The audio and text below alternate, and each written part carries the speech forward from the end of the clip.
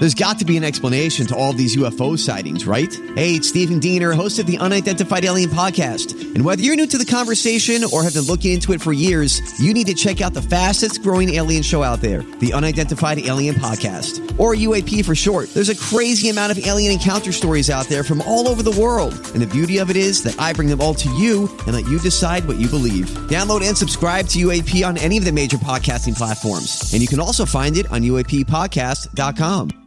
Hi, everybody. This is Adriana Trajani. I'm the host of You Are What You Read. I have the privilege of interviewing luminaries of our times about the books that shaped them from childhood until now. We get everybody from Sarah Jessica Parker to Kristen Hanna, Mitch Albom, Susie Essman, Craig Ferguson, Rainn Wilson, Amor Tolls, you name it, they come, they share. New episodes of You Are What You Read drop every Tuesday on Apple, Spotify, or any major streaming platform wherever you listen to your podcasts. Give me the update. This is a My Talk Dirt Alert update. A quick look at what's happening in entertainment. Dirt. We want the dirt. On My Talk. Did you want to tell me something? Well, according to a new study from the University of Turin in Italy, The Wizard of Oz beats out Star Wars as the most influential film of all time. Using lots of computer algorithms and whatnot from IMDb, the study used calculations from over 47,000 films listed, and there's no place like home.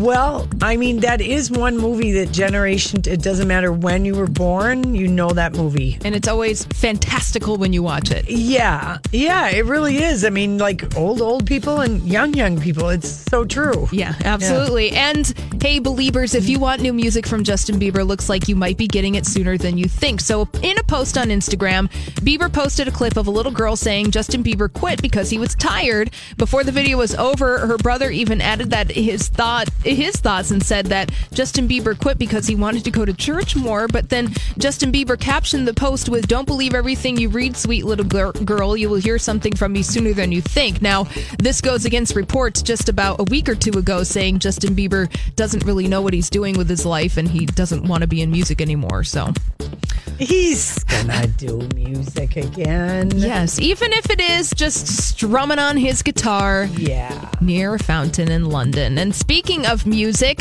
new music that you can check out on our website, mytalk1071.com. Miley Cyrus and Mark Ronson's new song, Nothing Breaks Like a Heart. Now, what do you guys think of this song? Oh, love it. Love it. It's really good. So good. Yeah, definitely a return to form for Miley Cyrus. So go enjoy that this afternoon, if you will. All right, well, that's all the dirt this hour. For more everything entertainment, check out our website. It's mytalk1071.com.